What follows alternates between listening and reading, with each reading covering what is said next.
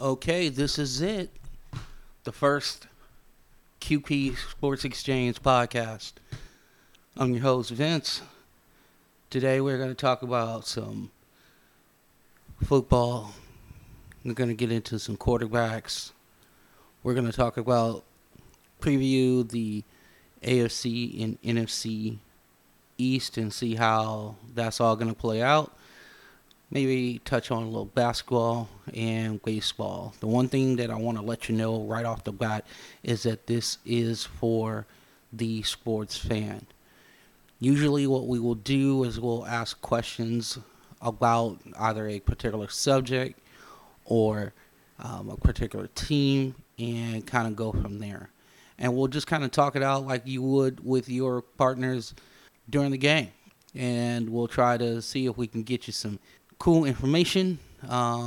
Maybe come look at it a little bit differently than you had looked at it before and just kind of go from there. So without further ado, it's the QP Sports Exchange.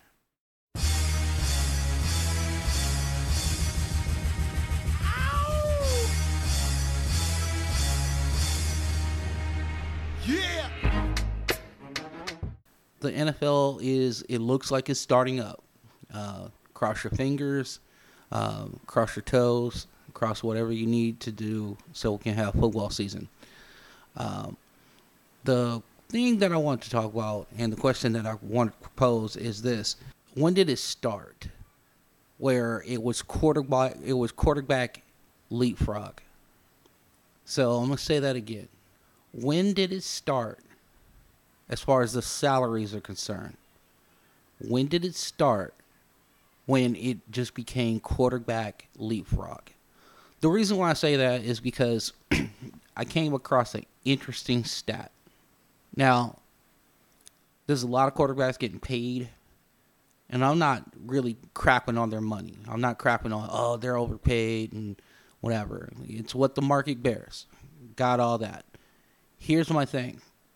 Interesting stat.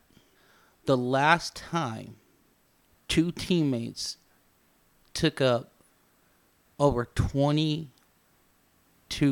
of the cap and won the Super Bowl was in 1994. So I'll repeat that. The last time basically two teammates, so usually it's a quarterback, your franchise, and another player, right? Went to a Super Bowl and won was 1994. That was Steve Young and Jerry Rice when they blew out the Chargers in that Super Bowl. That was a terrible game, but great game for them. The reason why I say it is that everybody's trying to build a team. Everybody's trying to build a team that's going to get them to the promised land, which is the Super Bowl. Last year we saw Patrick Mahomes not have the year that he had the year before, but get his team to the Super Bowl and win. Now he's making $45 million a year. So that's a big chunk of change off the cap, because the cap is right now around 178, 180. So now you have him eating up, good 20% of the cap. So how does that spell success? Now, we'll do an AFC West preview in a couple weeks.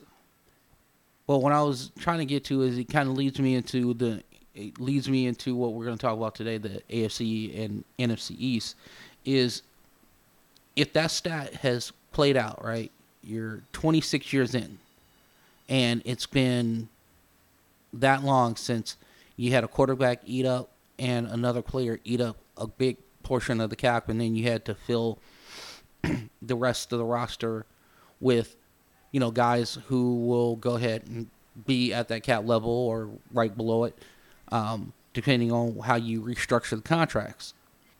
So if you're Minnesota or you're Dallas or you're whoever you are, all right, so look at your team. You got a couple guys on rookie deals who are balling, right? You got Lamar doing his thing.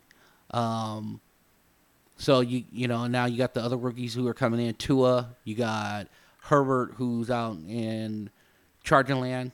So you don't have to worry about those guys. It's the guys who are now in contract year 3 and 4 that you have to worry about because his time is starting to tick. So you have to know if your guy is the guy. Is he going to be able to help you get to where you want to go, which is the Super Bowl?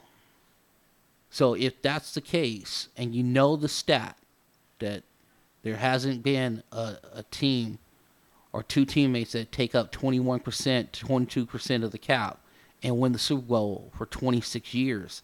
So you look at your team and you say, honestly, can you win? Do you have what it takes to win?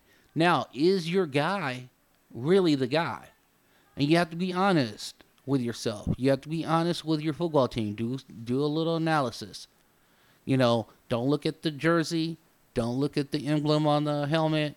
Just look at the guy. So if you're not a fan of the Tampa Bay Buccaneers, and you're looking at Tom Brady, who's won 6 Super Bowls, and you're looking at him with the team that he has right now. They beefed up the offensive line, right? They went out and drafted a guy from Iowa. They have a good running game. They got Gronk out of retirement, which is, so that's a safety blanket. And now they have also some huge wide receivers so he can throw to. So did he end up in the right situation? So you have to look at your team and you have to kind of do a real analysis on, okay, is my guy really that much of a difference maker? Because if you think about it right now, and we're really honest with yourself. Now, I am a self-proclaimed Los Angeles Ram fan. So I'm looking at my quarterback. Am I really going, okay, that guy, if my defense tanks it or we have a couple turnovers, he can still win me a ball game. Do you have that guy? Does he need all the pieces around him to be that guy? Like Brady has played with not a ton of Hall of Famers, right? Aaron Rodgers hasn't really had what you would consider marquee names at the wide receiver position. He's had a mediocre offensive line to good. He's never had a offensive line that you would say that's like one of the top 3 offensive lines in football. But there are a couple guys in the league that no matter what, no matter if they are they don't have as much talent as everybody else, they still are a difference maker, and they can still get their teams to squeak out victories that a normal quarterback can't. So right now I would think that you got Aaron Rodgers in Green Bay, you got Russell Wilson in Seattle, you got Patrick Mahomes. This is in no particular order, so don't hate at me that, I didn't put Mahomes number 1. I was just getting to him. So you got Mahomes in Kansas City. And I guess, so you got Breeze, right? Brady. And you might, depending on the year this year, right, you might put Lamar in that sort of company. But everybody else, you would say they're going to need help. Their offensive line has to gel. Their running game has to be good. They got to, stay away from injuries, right? Those guys, those are the guys I'm talking about when I'm talking about salary and salary leapfrog with the quarterback position. Those are the guys that I'm talking about. It's the Kirk Cousins of the world. Now, he's not a starter now, but it was the Joe Flaccos of the world. Guys who got paid a lot of money to captain your offense and provide success for your football team. So can you honestly win with that guy? It's just a question. Not to put a damper on the parade of your football watching season, but do you have that guy? In Chicago, they got two. They got Mitchell Trubisky and they have Nick Foles. You got wins. You got even Super Bowl win, right? Got yards. But are they the guy? Or is it they're caught up in a magical time when the team around him is just right? Offensive line is great. Running game is good. Wide receivers making catches outside their mind. You're looking at a quarterback who is leading your squad, and he is making $33 million. When I think of $33 million, I think of a guy who is going to win me a couple games in a sense by himself. I mean, I know they can't really do it in a sense by themselves, but what I'm trying to say is that he's going to steal me a couple. Like my team itself will probably win, 8 or 9 games. We'll play stout defense, we'll run the football, win the turnover battle. But there's going to be a couple clunkers in there where nothing goes right. And do I have that guy who's going to be able to elevate his play and put me over the top and win and steal me a couple games? That's what I'm talking about.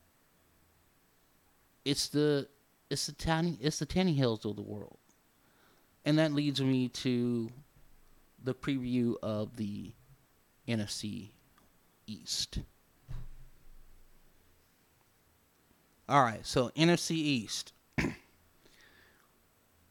We have Philly, Dallas, Washington, and the Giants. So let's kind of look at it. All right, so Alex Smith is coming back. We don't know how the new regime, Ron Rivera, loves Haskins. The defense is pretty good.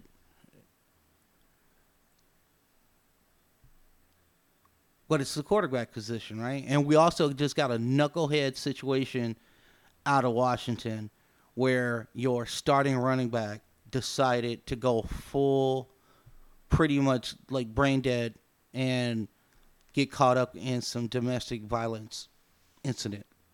Now, making no light of the domestic violence incident, I'm just saying, you don't have somebody around you that just kind of says, hey, bro, step away from the situation. Because remember, he's on a rookie contract, right? They were counting on him. He's going into I think this is his 3rd year. So he's going into his 3rd year. So he's about to hit the time where, okay, am I going to pay him big money?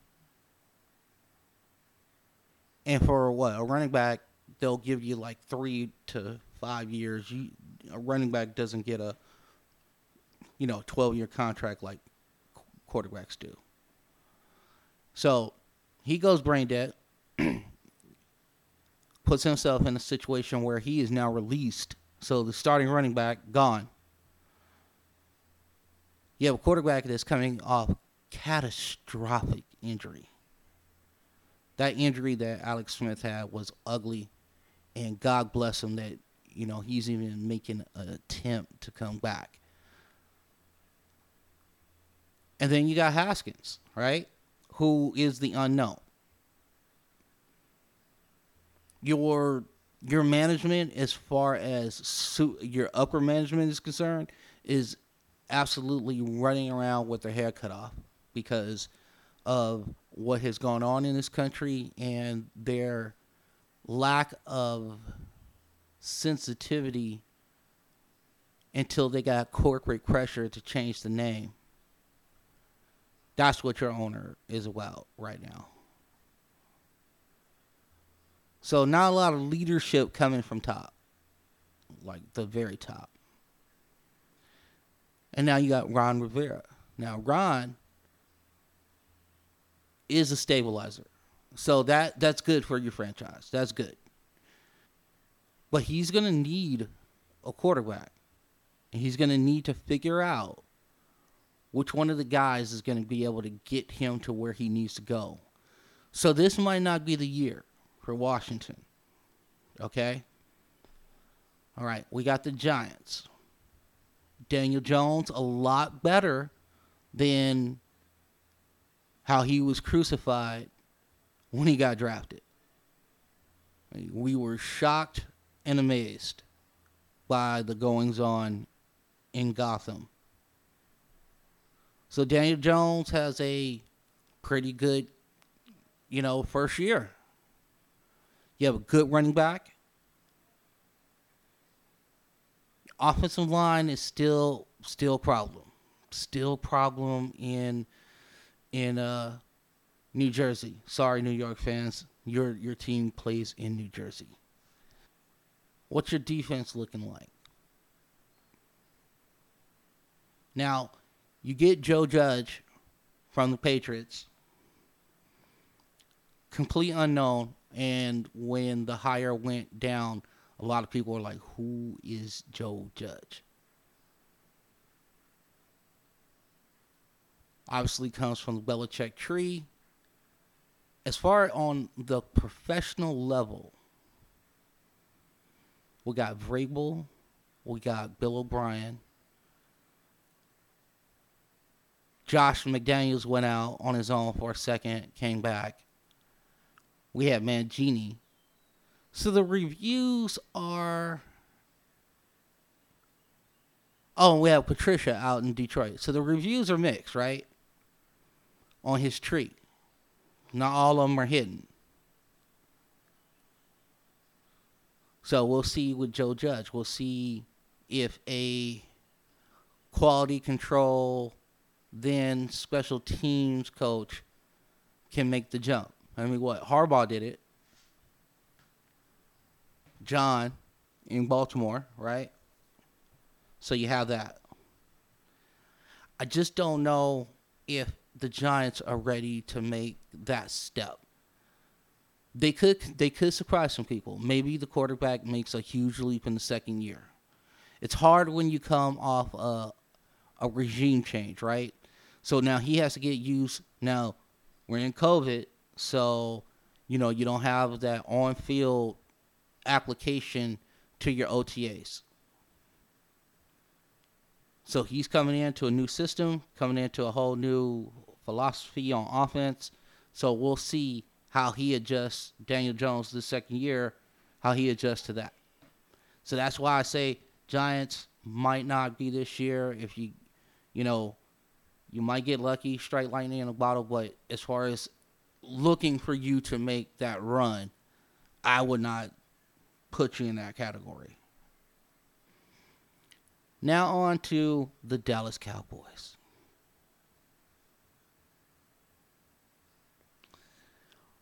When is it not interesting in Dallas?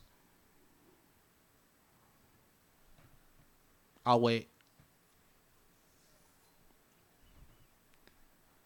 So we have a quarterback who is now under the franchise tag. He wanted to play for 4 years on a contract. Dallas wanted him for 5 years. And so we got money issues. They can't come to terms. And he's playing on the franchise tag. Okay. Now, here's my question. Okay, it goes back to the first one. If you look at Dallas, and you got Dak Prescott, not saying he's not worth, X amount of dollars, but would he be a steal? Like if they kept him around $31 million a year, and were able to continue to add to the defense and add to the weapons and what have you, is Dallas right there? I mean, I think this year they're going to be scary. Everybody stays healthy. Offensive line is good. Your defense is opportunistic. You didn't have a lot of subtractions on your squad. As long as your quarterback comes to play, is not worried about the contract, Dallas should be good. If he balls out, gets his team to the Super Bowl, he's going to make his money. If he doesn't, has another,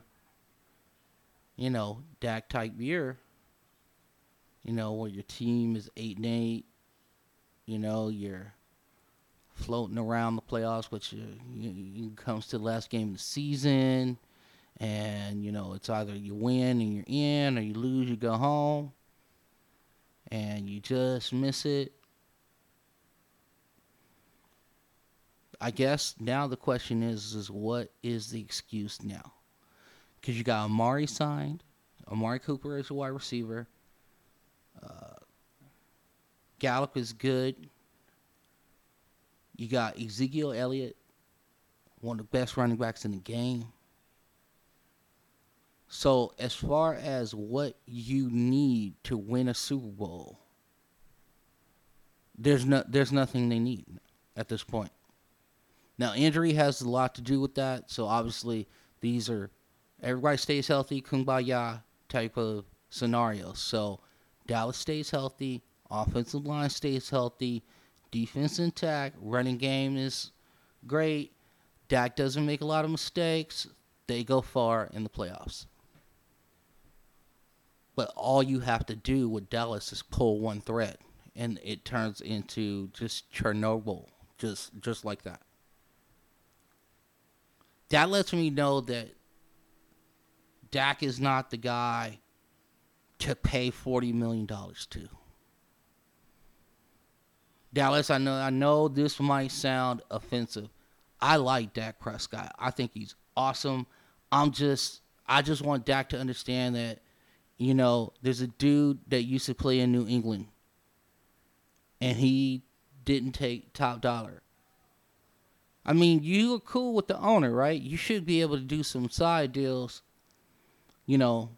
outside of football, where maybe you become part owner of a restaurant. You go in on a land deal with Jerry, make some passive income that way to build up your portfolio. But if you stay around the 28 to 31 range, I mean, you should be in or around the Super Bowl every single year, provided that no key people get injured for a long period of time. But if you want to make like $40 million a year, you're not going to keep your defensive line. You're going to lose somebody from your offensive line. So keep in mind, it's, look at Jared Goff. Prime example. Got big money last year. Running back situation wasn't what it needed to be for him to be successful. And that's me talking as a Ram fan, as somebody who lives and dies with the Rams. My quarterback needed the running back position to be special in his offensive line to take care of him. They didn't, and that team struggled. Has the best defensive player on the planet right now, Aaron Donald. Couldn't get to the playoffs. Tells you all you need to know, right? So, Dak, my advice to you, and I'm not trying to count your money, brother. Go out and get your money, but if you want to have, like, you want to be a legend in Texas, you want to never have to pay for a meal ever again, you win a couple of Super Bowls down in Dallas. Ask Michael Irvin, Troy Aikman, Emmett. They can't do any wrong in Dallas. But I think for you to do that and to have that run where you get to maybe 4 Super Bowls and win 2 or whatever, you're going to have to really look at yourself in the mirror and say, hey, do I have that capability to put my team on my back and steal us a couple games a year? Do you have the Aaron Rodgers gene? Do you have the Patrick Mahomes gene? TB12. Do you have that gene? So these are questions that will be answered this year. We have football. It's going to be great.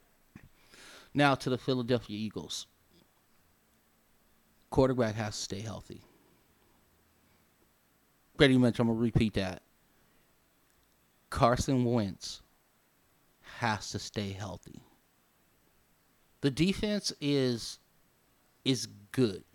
For some reason, Philadelphia just plays defense.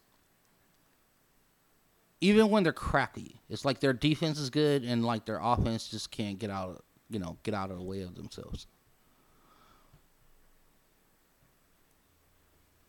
But this is the year, right? This is the year. If you have instability at the bottom of your division, you still don't know what Dallas is. Just because of tenuous contract issues with their quarterback. Carson Wentz got to stay healthy. That's it. Get him some weapons. Make him, hey, stay in the pocket every once in a while. Stop getting injured running out of the pocket. Philly should win this division. Make no mistake about it. Philly should win this division. Not because they have the most talent. Because actually Dallas has the most talent. Dallas fan, you should be mad. I don't want to sound like Stephen A. Smith.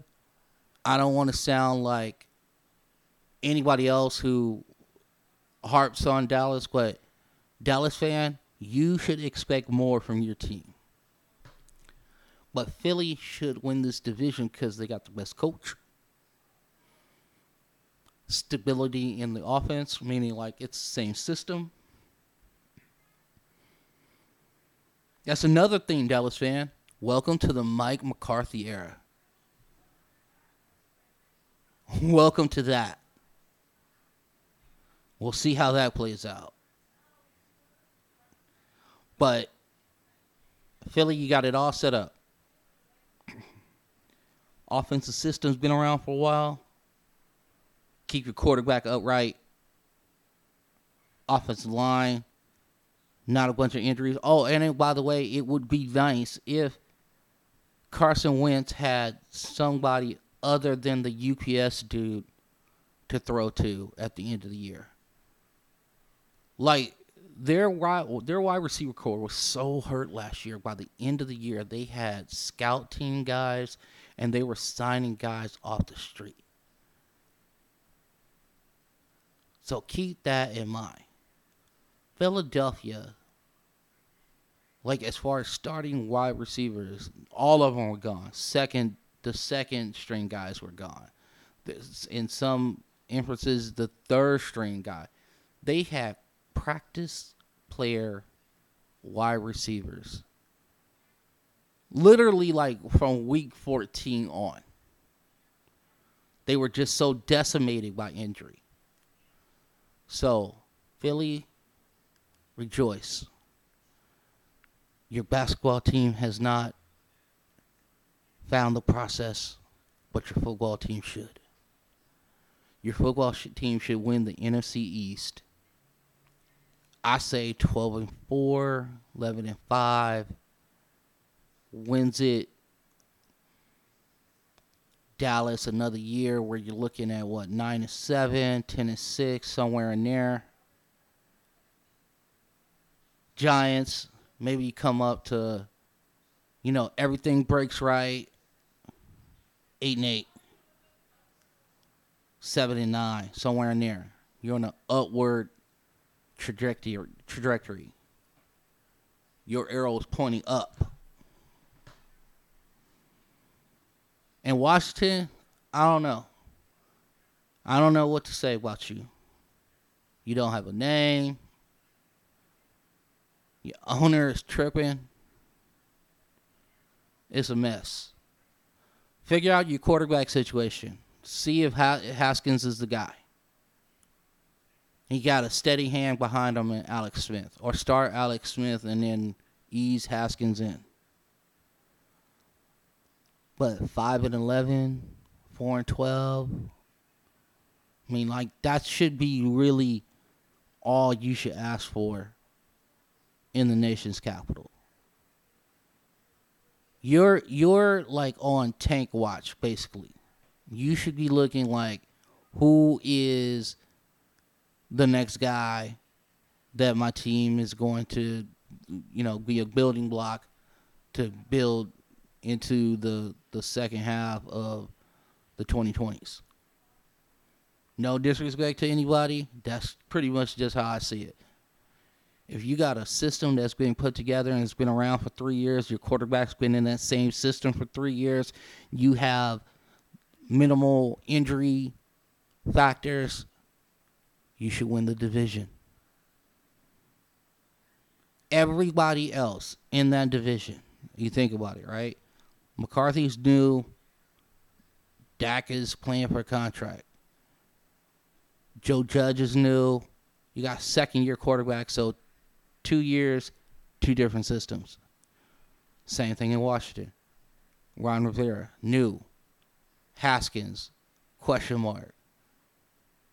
Alex Smith, question mark because of health. This is a year, Philly. Bring it home. Eat some cheesesteaks. Win the division.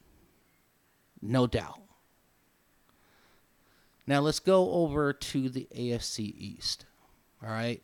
So the biggest change in the AFC East is this. For the first time since 2001, Brady's not the quarterback in New England. Shockwaves. Boom. Well, let's start with some other teams in the division. Let's look at Miami. Miami went into full tank mode last year. Full. But they forgot who they hired as head coach. Flores is no joke. That guy, he demanded that everybody play hard. He's building a culture. That is not like, okay, we're just trying to win some games. No, he's saying we're going to win some games. This is how we're going to win some games. This is the blueprint to win games. That defense looks pretty good. Problem is, got a lot of rebuilding on the offense. You got to find out if Devontae Parker is dude. Got to get some more help. Is Tua going to be healthy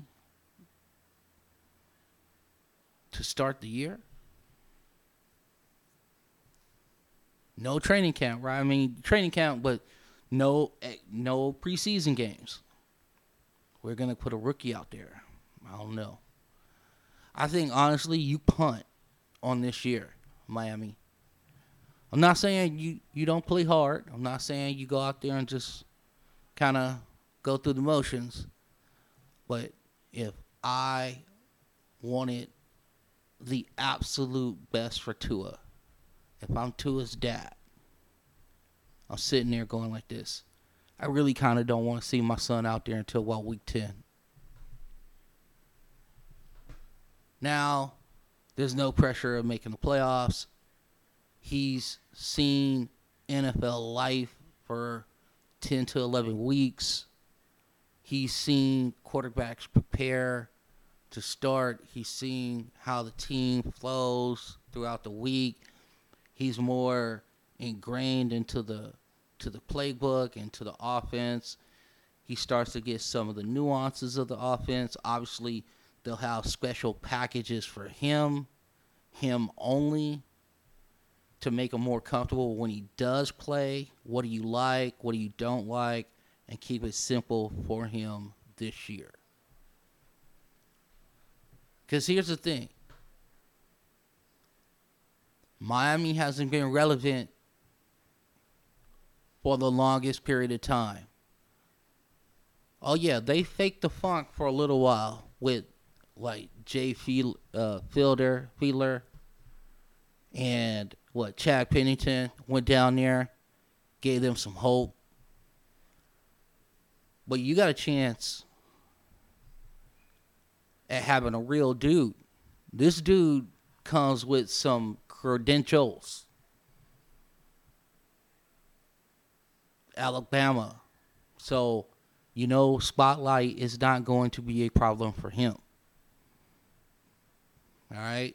You also know that he's been in tight games. Hell, he came in to a second half, his team down, took over for the starting quarterback the whole entire year, and brought his team to a national championship. So, pressure, no issue there.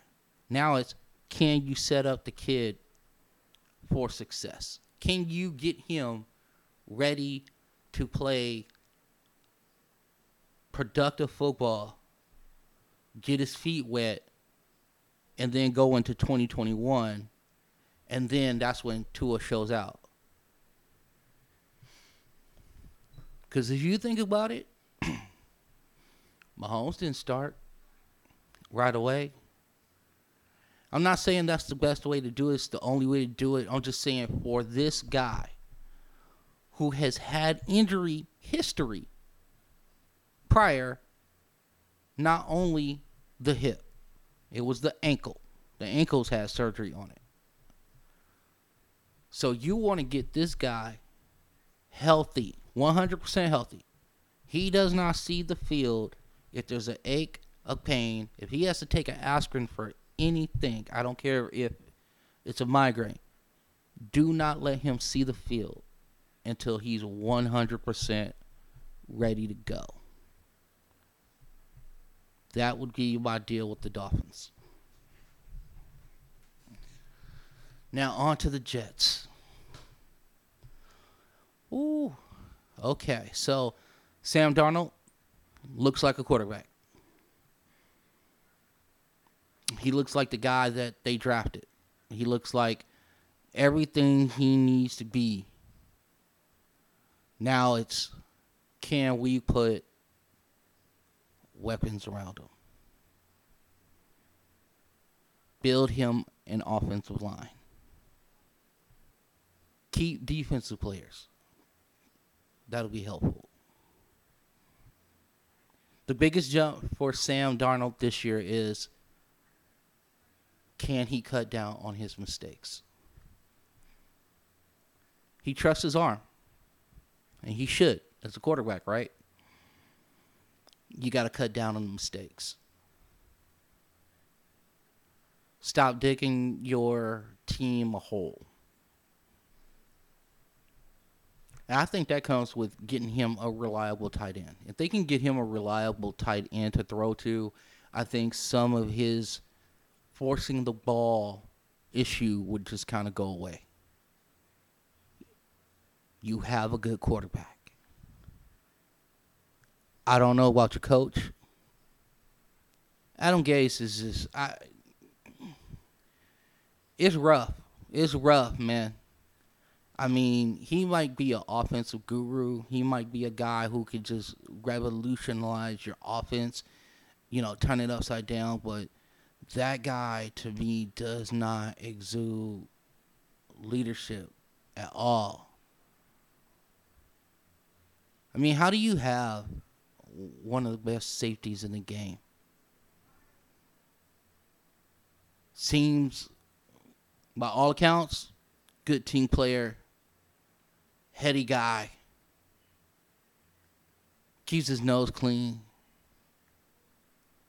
But that guy feels disrespected and demands a trade and gets out of Dodge. Jets, you got a lot going on. You got a lot going on. And sometimes subtraction can mean, benefits and, leads to, better locker room situation. I just don't know if Gase is the guy that you want to rally the troops behind. It's not mannerisms or anything.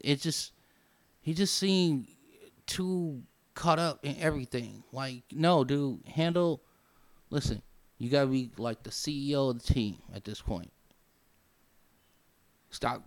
Leave the office alone, get your offensive coordinator. I understand certain guys do handle the offense and what have you, but he just, to me, doesn't seem like he can handle the team and the offense.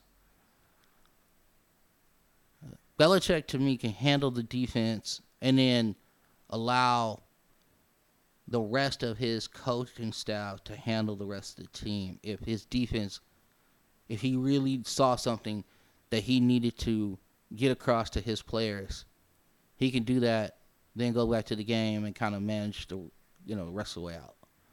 Gase, to me, does not strike me as that guy.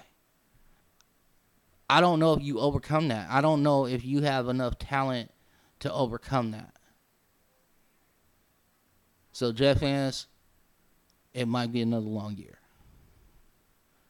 This brings me to Bills Mafia. Shout out to Bills Mafia. Anytime that you can go through tables, you're all right with me. Bills had a great season last year. Okay? They did work. Surprised a lot of folks. Got into the playoffs. Everything broke right. I'll say it again. Everything broke right. Josh Allen, still not a consistent thrower of the football. Improved, but not as consistent as you want your guy to be. Like Troy Aikman. You want your guy like that. If you want to use a modern day reference, you want your guy to be like Russell Wilson. That's what you want your guy to be like. Obviously he's a lot bigger, stronger arm, all that, but you know what I'm talking about. Consistent. Doesn't turn the ball over. Doesn't make wacky throws. You're never scratching your head at Russell when he throws the football. When Josh Allen throws the football, you're scratching your head a lot. What did he see? Were he and the wide receiver in sync? He's got to get more consistent. Now listen, here's the thing. It might break right for him again, right? Brady's not there. You heard what I said about the Jets, coaching issues. Tua doesn't start for me until like week 10 or 11. So everything again could break right for the Buffalo Bills.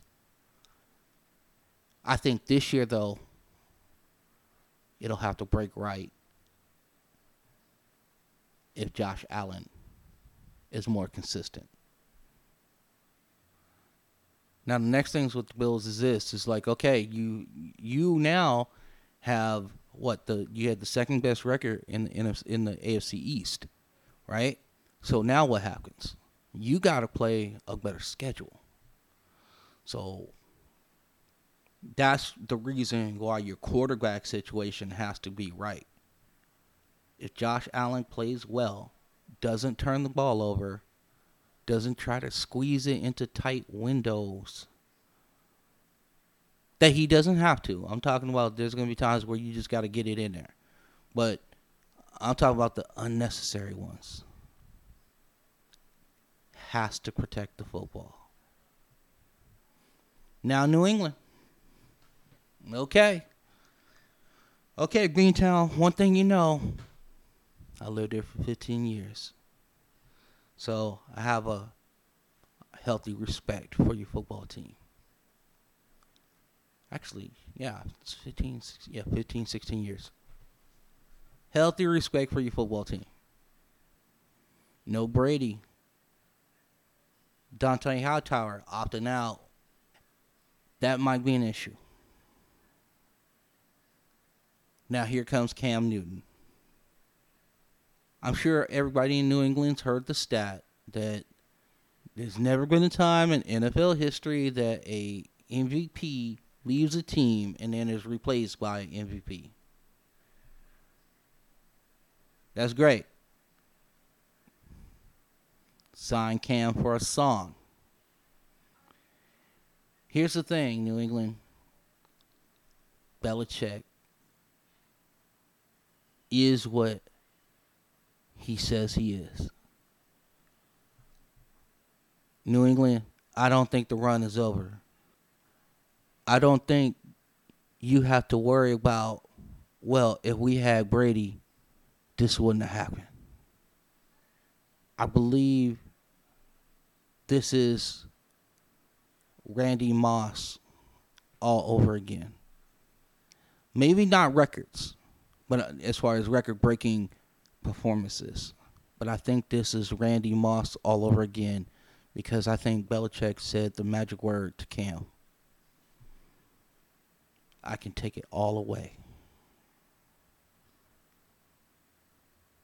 All the doubts, all the haters, ever since you didn't dive on that loose ball in the Super Bowl, I can wash it all away. And Cam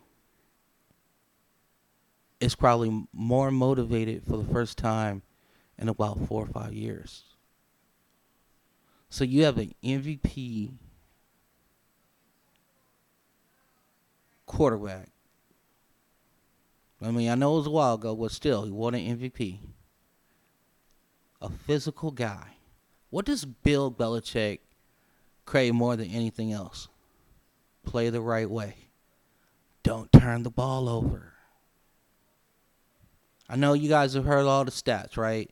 When Cam was playing a couple years ago before the surgery injury, he was throwing at a 67% completion percentage, right? Usually great ones don't lose it like that. And if Cam wants to be great, he's in the right spot.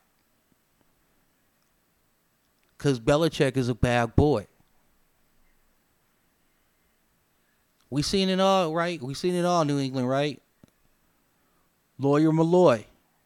Oh, my God, you're letting Lawyer Malloy go. He was the linchpin to your defense. So,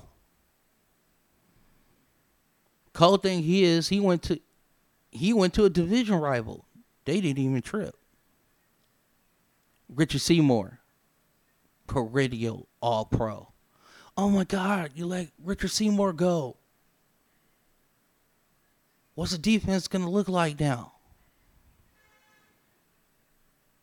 Brady came into his own and became that top echelon quarterback. Oh, you let Mark Vrabel go. Okay. We'll sign 3 more linebackers.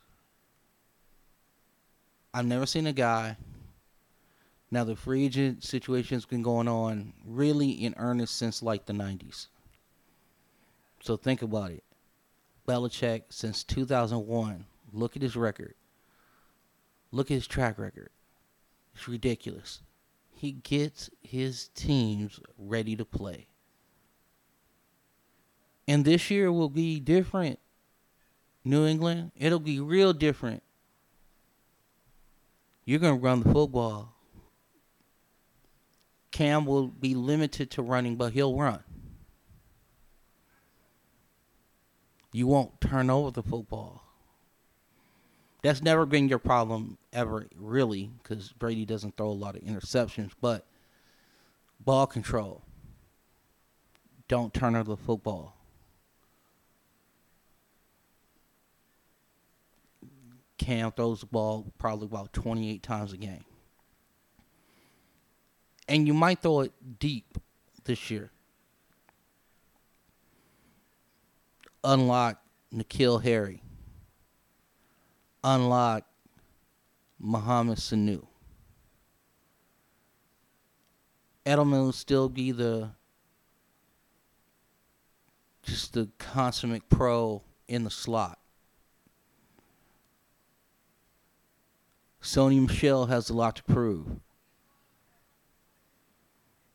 The second-year running back out of Alabama will be now indoctrinated into the Patriots way. So think about that. That team who did have some defections, most notably the Hall of Fame quarterback, Tom Brady. But you can never count them out. They're Jason. They're Michael Myers. You can't count them out until you know they're dead. Until you know you have stabbed them in the heart. And I just don't see it. I don't see it. I don't see a team out there in the AFC East that's going to say, you know what, this is our time. Buffalo, you're right there. Your quarterback plays well, you might be able to say that. But until somebody has shown me that they can beat Belichick and take him out, I'm rolling with Belichick. So how I see the AFC East going is this. I think you're going to have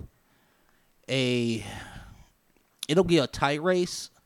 I think a 10-6, 11-5 wins that division. I think that's what wins it. And I think Buffalo, you're right there. I don't think that you're going to be a 9-7 squad. I think you can win that division as well. It's going to be a two-team race, New England and Buffalo. But until somebody knocks off Belichick, I'm still rolling with New England. They win the division. Buffalo gets in. The Jets, what are you looking at? 7-9, 8-8. Check your coach situation. Check your coach. And don't put Darnold in a deficit, Jets. Protect that guy. Get him some help. But they're looking at 7-9, 8-8, somewhere in there. Now, Jets, if you go back down to 5-11, 4-12, you fire your coach. He got to go. Too much talent on that team. You should be also trending upwards. Miami, just be happy Tua's playing football. If you get Tua by week 10, everything worked out. Everything worked out. Fitzpatrick did his job till week 10. Maybe you're 4-6, most likely 3-7. And then Tua comes in. Savior. Seen the offense. Seen speed of the NFL from the sidelines for 10 to 11 weeks. Maybe you scratch out to 5-11, 6-10, somewhere in there. But if you end up 4-12, don't care. Don't worry. Allow Tua to go through the year get all the information he can, stick him out there towards the end of the year, get his feet wet, on to 21. That is your goal. Healthy Tua, regime in the right direction. A year into the system, Tua, now second year. Now you're starting to feel, okay, what we going to do? You know, what free agents are we going to pick up? Who we get in the draft? This should be, you know, a real jump up. 2021, real jump up. This year, you're just happy football is playing. You know, I'm just happy. You're out in Miami chilling. Weather's good. Just still be happy about that. But know that realistically, 2021 is probably the year you're looking to do any type of damage. So that's how it goes, right? So we got in the AFC East, I got New England winning it, 10-6, 11-5. I think really that's about as good as it gets in that division. Buffalo, you're right there, 10-6, 11-5. Ball bounces your way a couple times, you win the division. Jets, absolutely. If you get to 8-8, then you know Gase gets to keep his job. If you're 5-11, you gotta fire that cat. And Tua, just stay healthy. Be like the most interesting guy in the world. I don't always play football, but when I do it healthy. Stay healthy, my friends. And that's what you do with that. Then back into the NFC East to recap, we got Philly. This is it. Win the division. Dallas, you should be right there unless you go into team turmoil. Giants, you should be taking a step up, but you're not there yet. Washington, tell your owner to go away. Just sign checks, bro. We don't need you in the naming of the team. We don't need you tinkering around, messing around with the GM and messing around with Ron Rivera. We don't need you for that. All you need to do is keep corporate sponsors, market football team, stay out of football operations, sign checks. Daniel Snyder, do that. Because you trying to be Jerry Jones or some sort of reasonable facsimile, it hasn't worked. Your team has been nothing but garbage since you owned it. Let Ron Rivera and his professional staff, because that's what you're getting. You're getting a grown-up to coach your football team. So your petulance that you've shown as an owner, all that stops. Your job, 4 things, right? Corporate sponsors, market football team, stay out of the way of football operation, sign checks. Washington, if you get that this year, D.C. area, Chocolate City, y'all get that this year, you're going to be all right. If you don't, I don't care what they name that team. It's going to be trash. Owner needs to stay out the way. Okay, we're going to talk a little basketball now. All right. So the bubble's been going on for a little while. We're happy everybody stay healthy. Everything's working out. That's fantastic. Now, who you got? Who do you have? Because here's the thing. The atmosphere is different, and you can see it in the play. I don't know if anybody's kind of caught it. I'm not saying there haven't been awesome performances, because there have. TJ Warren is a beast. Let's say that again. TJ Warren is a problem. Yo, Phoenix, this is why you suck, by the way. Just as an FYI, this is why Devin Booker can't have nice things. Shout out to Devin Booker, a Kobe disciple. Shout out to you, D-Book. Do your thing. But TJ Warren was on the Suns.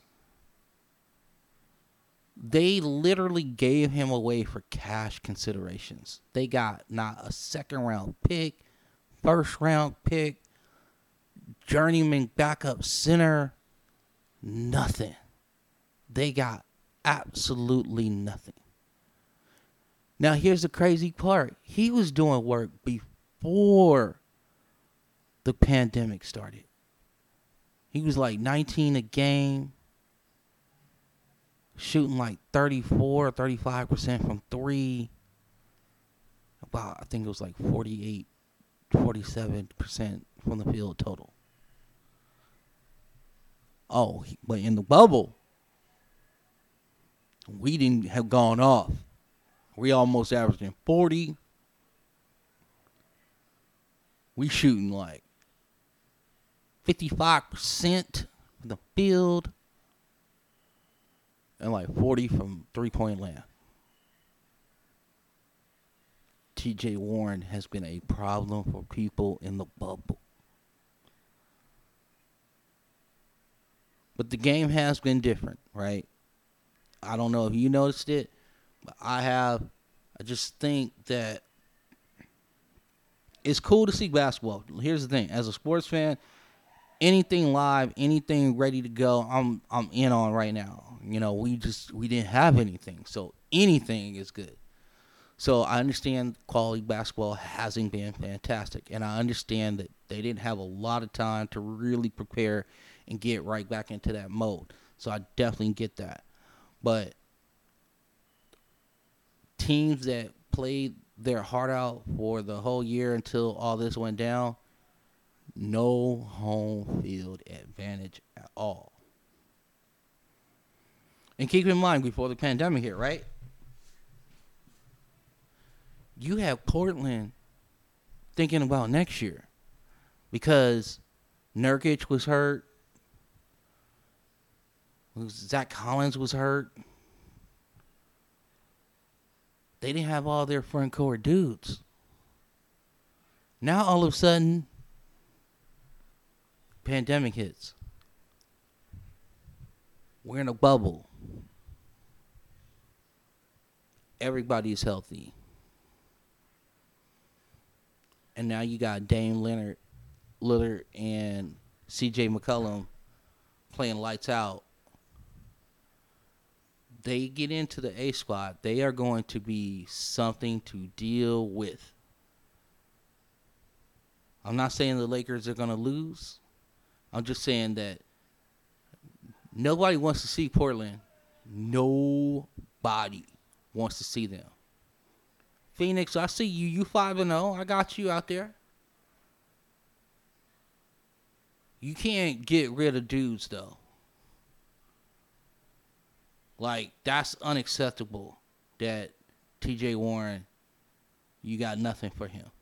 That's unacceptable. Where would your team be if you had TJ Warren? That might be the question to ask. So we have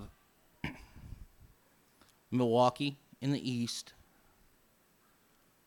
Toronto seems to just continue to play basketball. It doesn't matter whether they have Kawhi or they don't have Kawhi. They just kind of get it done. Philly is a mess. Ben Simmons is now hurt. They'd have to make a deep, deep playoff run for him to even attempt to make it back. So 9 times out of 10, he's done for the year. Indiana looks pretty good. Oladipo still doesn't look like himself. But TJ Warren has been just a godsend. So, but who you got? Because the West, it's an absolute crapshoot. I mean, the West is stacked. And with no real home field advantage, there's some teams in peril. I am still a doubter of the Houston Rockets. I don't think you can win like that. I don't think you can win with small ball.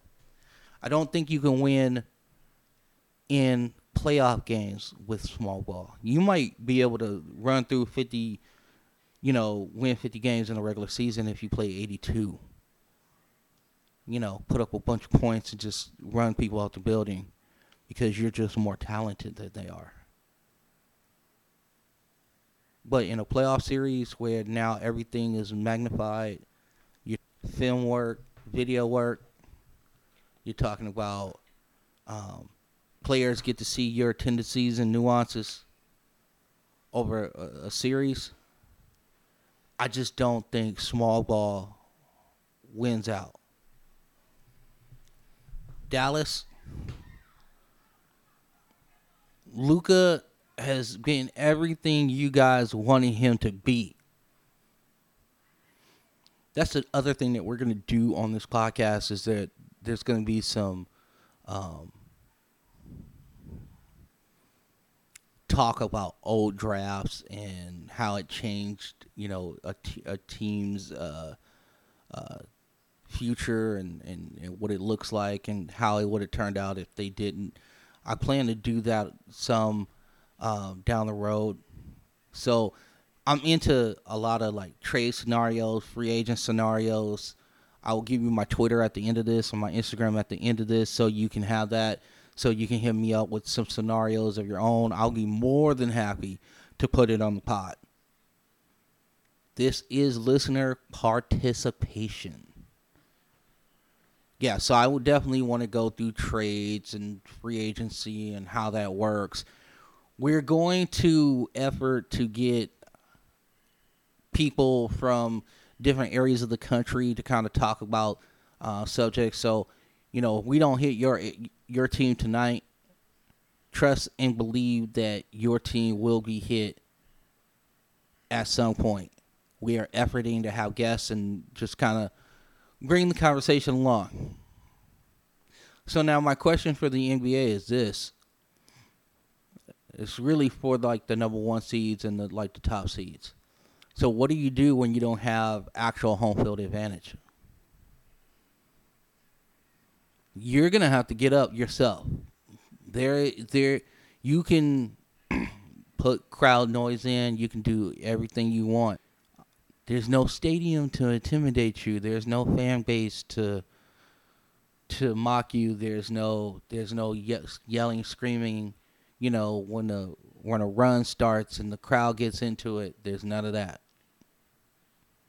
It's going to be all about execution this year, and who you feel comfortable with, who you feel comfortable with running an offense, who's more diversified, that if somebody shuts down one thing, they can go to another thing and continue to win. Milwaukee, I don't know. You are the best team in the East, no doubt. I just don't know if your supposed Robin, which would be Middleton, is good enough to get you through. Because Milwaukee, to me, is one of those teams where Giannis is an absolute stud. Grant, it could be MVP, could be Defensive Player of the Year, could be a lot of things. That he's that good. I just don't know about your Robin. I just don't know about Middleton.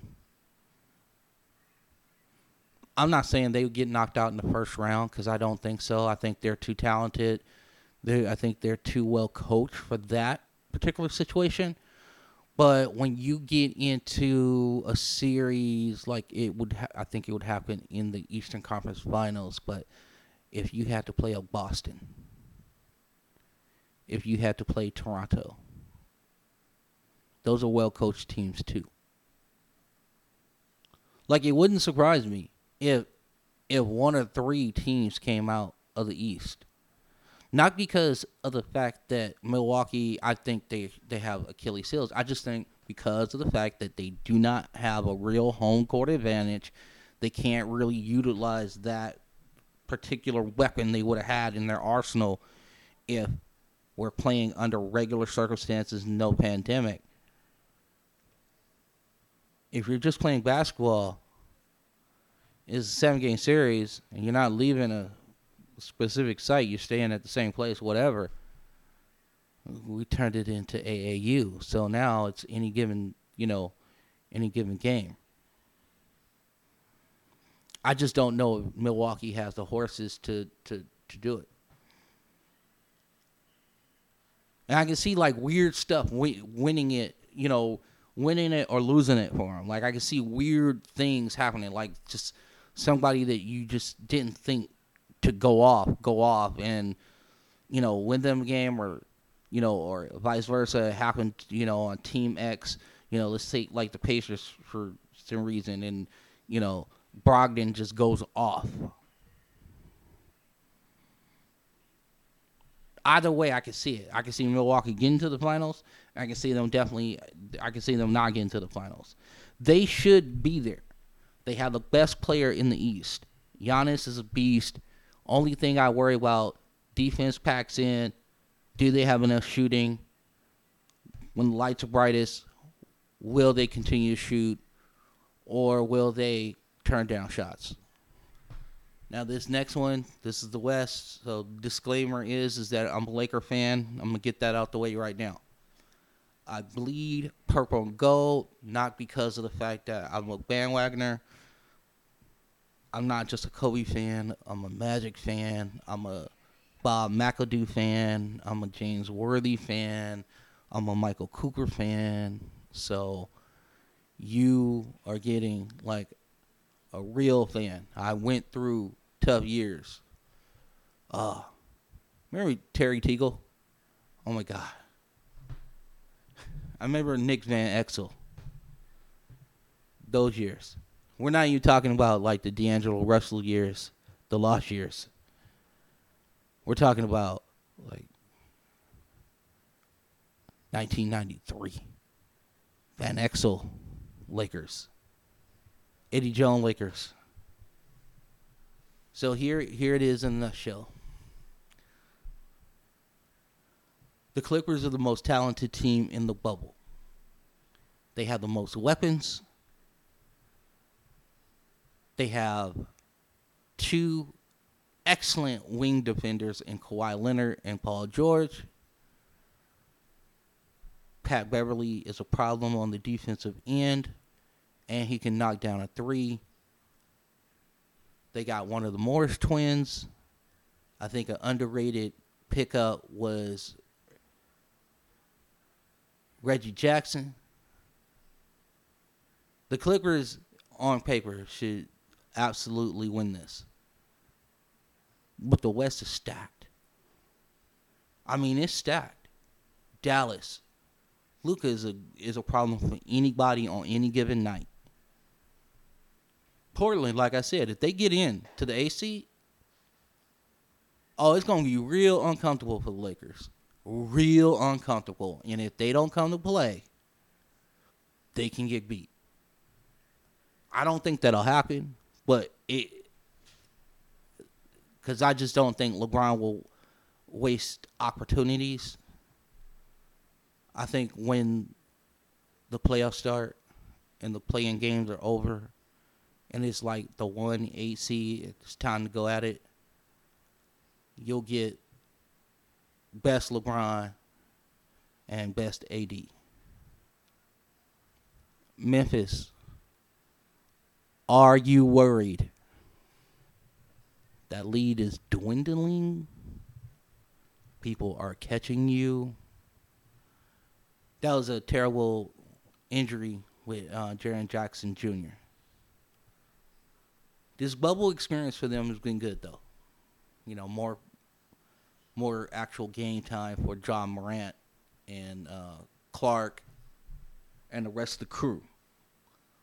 But I would not be shocked if for some reason they got overtook for the A spot. I really wouldn't. I think it could happen. And it could happen by a number of teams. That play-in situation is going to be interesting to see who actually ends up in it. I'll definitely be looking out for that. But the teams that should, in the West, that should come out the West, you're looking at the Clippers and you're looking at the Lakers. Portland, Dallas, Houston. You know, you're like shocked, right? You're from LA. No, it's just those are the two best squads. Clippers on paper, better.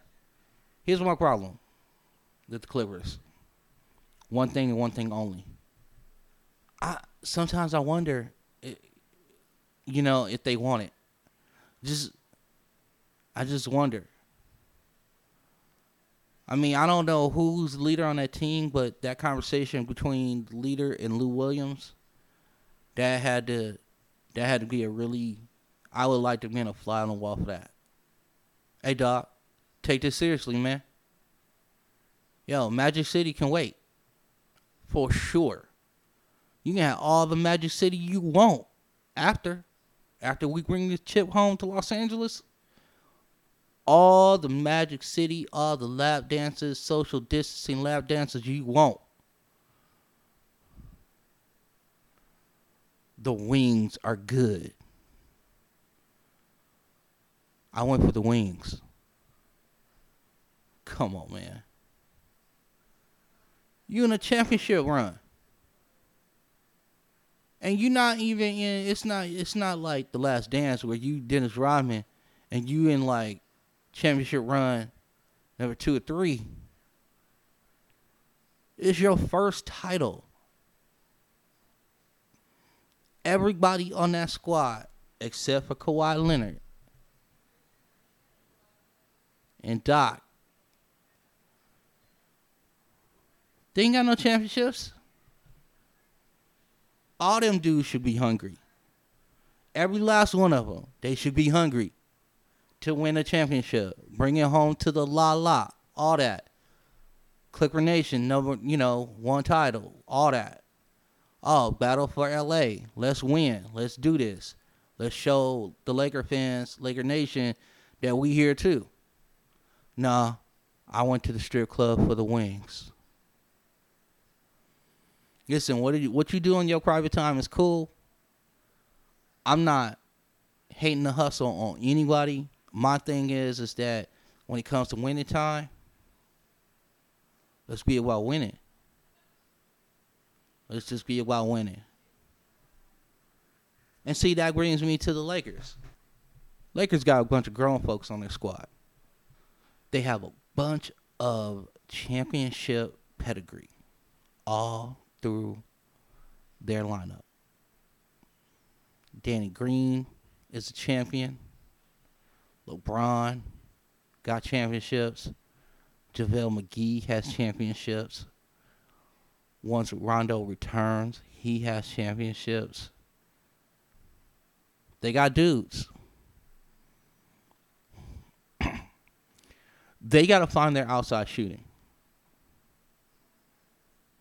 That's their thing. If they stay ice cold, they won't get to the finals.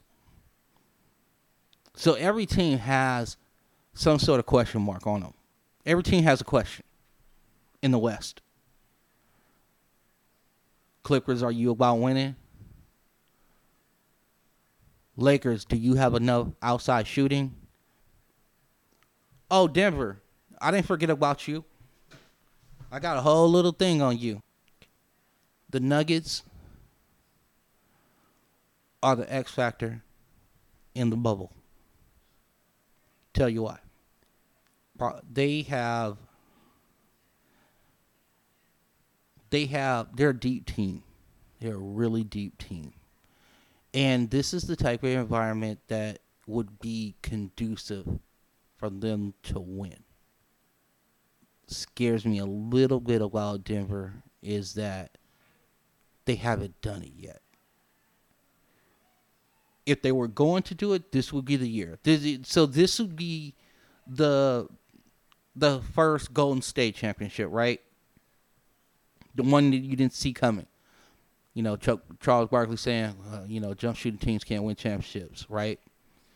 So if Denver was going to break through, this would be the year because you don't have to worry about home court advantage. You don't have to worry about fans. You don't have to worry about past history and playoffs and all that. The atmosphere is different. It's just different. Hopefully the players' mindsets aren't, but you can see in some of the games where it's just been like, dudes checking out. So Denver could be a problem for a lot of people. Like, I can see Denver getting to a Western Conference final. So that means one of the LA teams is out. I believe there are I think there are two teams legitimately that can win. But if you said, give me another team, Denver would be my pick. They got size. They got wings. And I'm not talking about the ones you get at a strip club. They got wings. And they have different type of wings, right? Keep in mind, they have Bol and Michael Porter Jr. I don't care if you're Kawhi Leonard or Paul George. 6'11" and 7'1", 7'2" is different than 6'6", 6'8". Sorry. And that's excluding Jamal Murray, the Joker, center. So that team right there, bunch of talent. Gary Harris, Will Barton, all those dudes are shot makers, and they don't seem to worry about the moment. The only thing that has really worried me about Denver is that if they get into a series with the Lakers or the Clippers, they're looking across from them and they see Kawhi Leonard, Paul George, and that, it goes, ooh, it's real now. Or the same thing with the Lakers. You're in a series with LeBron James and Anthony Davis. Do you kind of tighten up? It shouldn't because of the environment, but you never know because until it happens, that's why you say it was out of nowhere because you didn't believe it would really happen. Do they have the talent to do it? Yes. Most definitely. They're a scary team. I just think they're too young. So I have the Lakers coming out of the West. And I think I'm going to go Boston out the East. I didn't talk a lot about Beantown as far as basketball is concerned. I worry about Milwaukee and their number 2. Now, I can say the same thing about Boston and their number 1, Jason Tatum, right? He's new to the scene as the number 1 option. I just think he has that killer instinct, and I just think he has a lot more around him that would give Milwaukee problems. So I got Boston coming out the East. I got the Lakers coming out the West. Hit me up on Twitter. If you think I'm wrong, I got no problem with that. I don't duck. I don't hide. I'll give you the Twitter and the Instagram again. So the Instagram is !_pod_Vince. And the Twitter is !_V. Like in Vince, like in Victory, like in Valley. Hit me up. Tell me where I was wrong. I don't hide. I'm not ducking. If I'm wrong, I'll let you know. No biggie. All right. So we're going to hit baseball real quick. And then we're going to send it off into the night. All right. So first and foremost, Houston, hey, sorry. You cheat, you going to get it. There was a brawl today as I am recording this podcast. So this will be released tomorrow. So there was a brawl yesterday when you get the podcast. Edit it tonight. Give it to you tomorrow. Brawl. Oakland. Houston. Like everywhere you go, you're going to get this Houston. You know that. Take it. You cheated. None of your dudes got in trouble except your manager and your general manager. And you guys had a lot of swag when y'all were winning. But it's easy to win. And it's easy to look good when you know what's coming. Yankees look good. I worry about the injuries. I worry about Stanton. But they're deep. They're probably the deepest team in the American League. Minnesota, you got enough pitching? Twinkies, do you have a stud at the top of your rotation? That's what's going to get you out of the American League. Tampa, what's going on? It's a 60-game season. It's not a regular season. It's not 162. You got to get it going. You don't want to be 6 games out and you played 25. And you only have 35 left. That's a problem. You don't have enough games to make up the gap. What the hell is going on in the National League East? And one of the legacy players is off to a hot start. Fernando Tatis Jr. looks better than Vladimir Guerrero, than Bo Bichette, and a lot of other cats at this present time. Like, he's getting it done. This dude is on absolute fire. He's not playing around. So right now, Fernando Tatis at this present time, he's hitting .333, 8 home runs, 18 RBIs. Here is his OPS, 1,226. Say that again. OPS, 1,226. There's your leader in the clubhouse as far as MVP is concerned.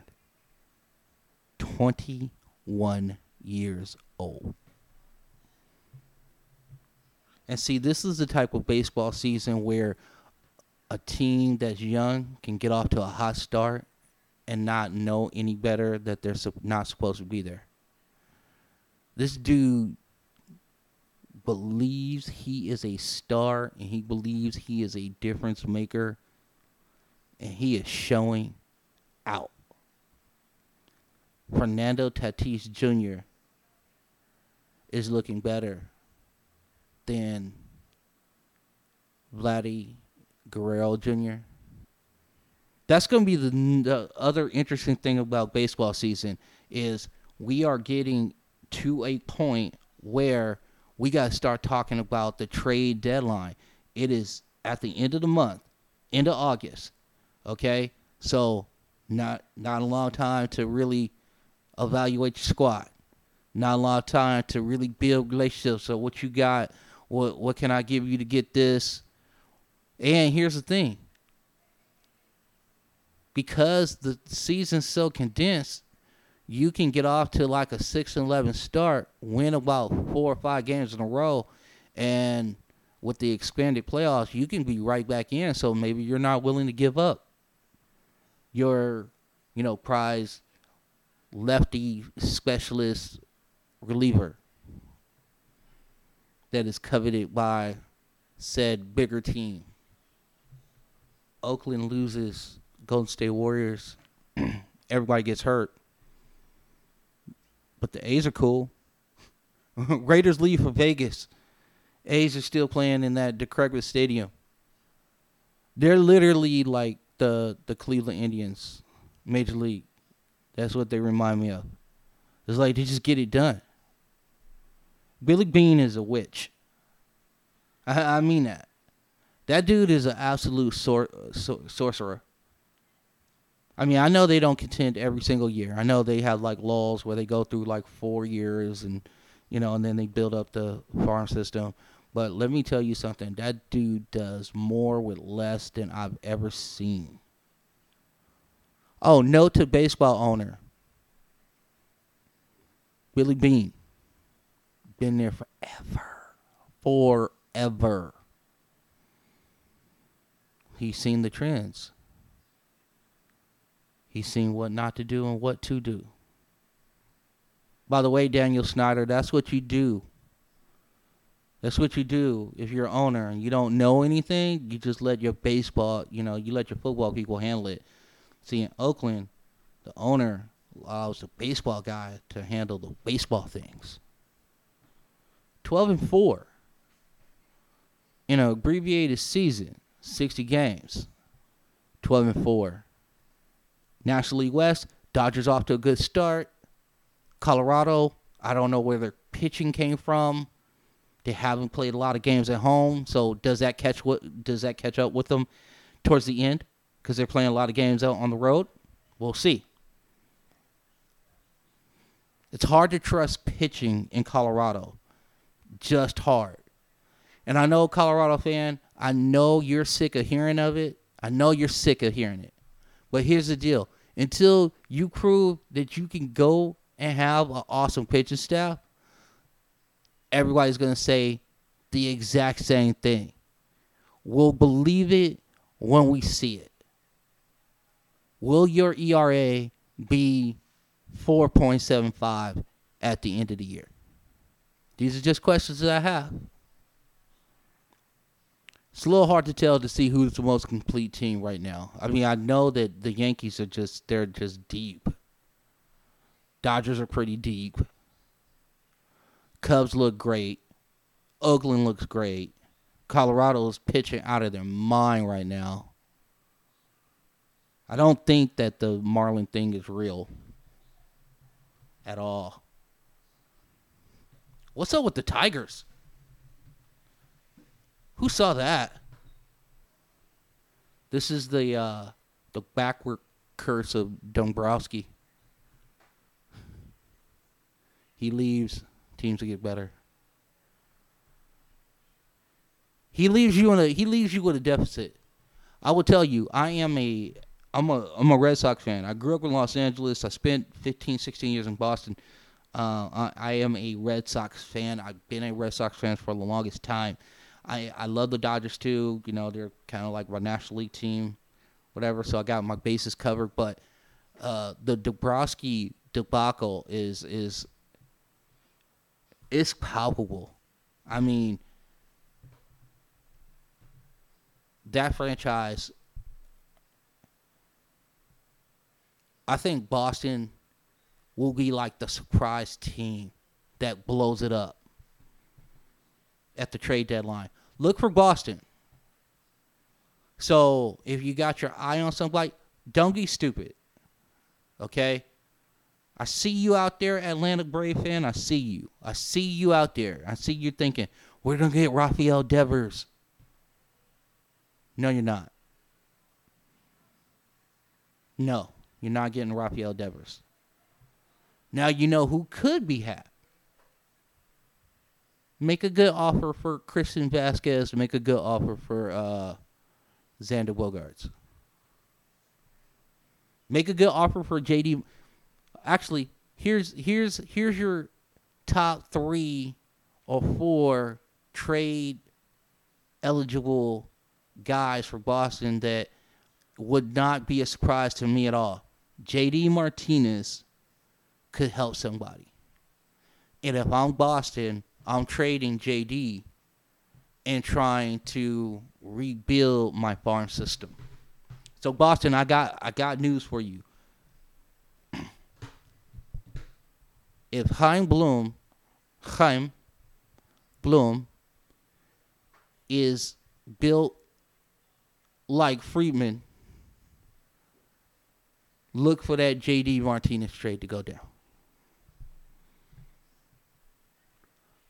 Look for Christian Vasquez deal to go down. Young, controllable talent, absolutely staying. If you don't think Bogaerts is long for a shortstop and his position is going to end up being third base, trade Bogaerts. Now, Boston, I know that sounds radical. I know you feel bad. I know you're like, oh, hell, we don't have Brady. You're talking about trashing the Red Sox. But you know how it is. The only way to get real good in baseball is to strike when the iron's hot and get desperate teams to give you 3 to 4 top-notch minor leaguers. Because not all of them are going to hit. So if you have a controllable asset that has a long history of success, JD Martinez, Xander Bogaerts, and you're not going to compete this year, or maybe not even next year, load up your farm system. Get younger. Get yourself some payroll flexibility. By the way, that's the thing that in Boston they do not want to hear. We want to compete. We want to be the Yankees. We want to compete. No, they don't want to be the Yankees. They hate the Yankees. But they want to compete every year. But to compete every year, you have to have some payroll flexibility. You can't have. That's why they couldn't sign Mookie Betts. That's why when they made the deal for Sale, keep in mind who went back in that deal. Yohan Moncada went back in that deal. Chris Sale's hurt. Can happen to any pitcher. Hell, the Dodgers need another starter. They need a stud before the end of the year. They really want to lock it in and say we're the team that's going to the World Series. The Dodgers need one more big arm. They want to guarantee themselves a legit shot at the World Series. But if you're Boston and you know your window is probably a couple years away, and you have JD Martinez and Xander Bogaerts, you gotta look to trade them. I know it's gonna hurt. I know it's this year is not gonna be fantastic. Cause the right deal. Cause Boston is still a big market team. The right deal gets you right back in the mix if you hit on the future talent, whether that talent is a year away or a couple years away. If you hit on that talent with the money that Boston can actually spend, keep in mind, I don't think the pockets is going to be real deep after this year, right? COVID-19, no, you don't have any ballparks open, no stadiums, no basketball arenas. So for the people who are looking for the huge dollars this year, probably not going to happen. If you have an opt-in, you may as well use it and try after 2021. I don't think the huge dollars will be there. Question again, Boston. Do you want to trade JD Martinez or Xander Bogaerts?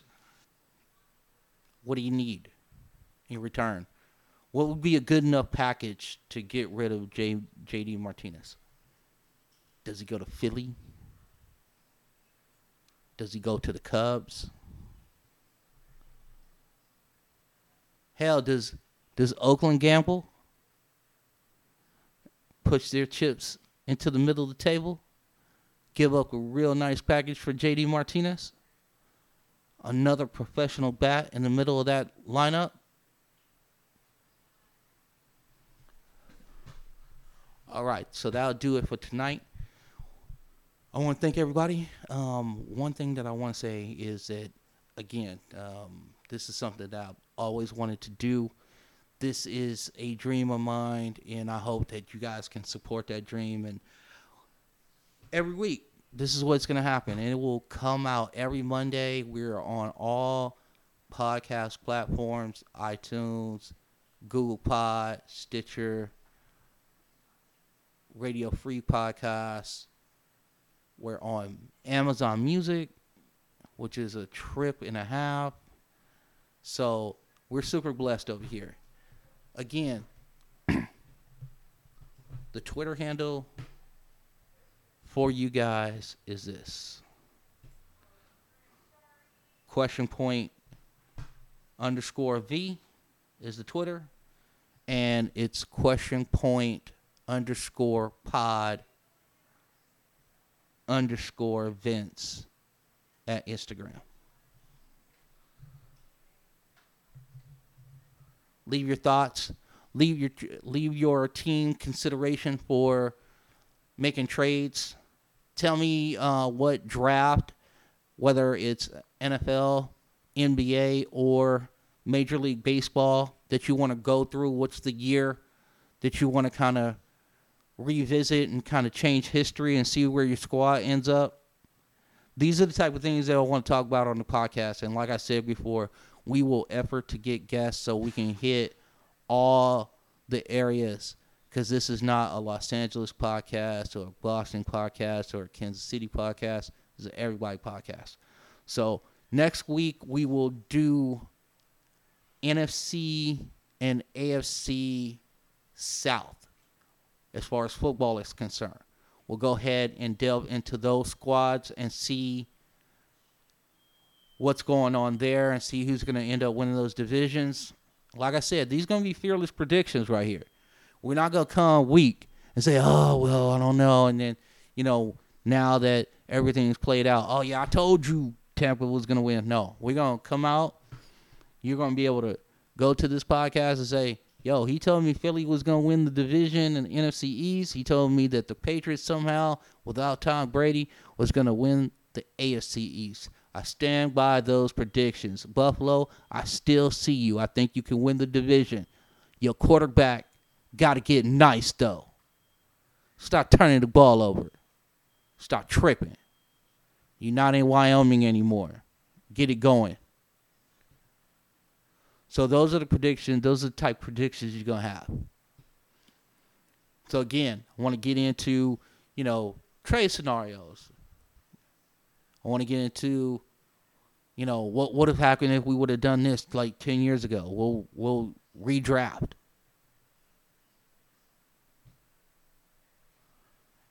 So with that being said, I'm going to sign off. You guys have a great week, and I will see you next Monday.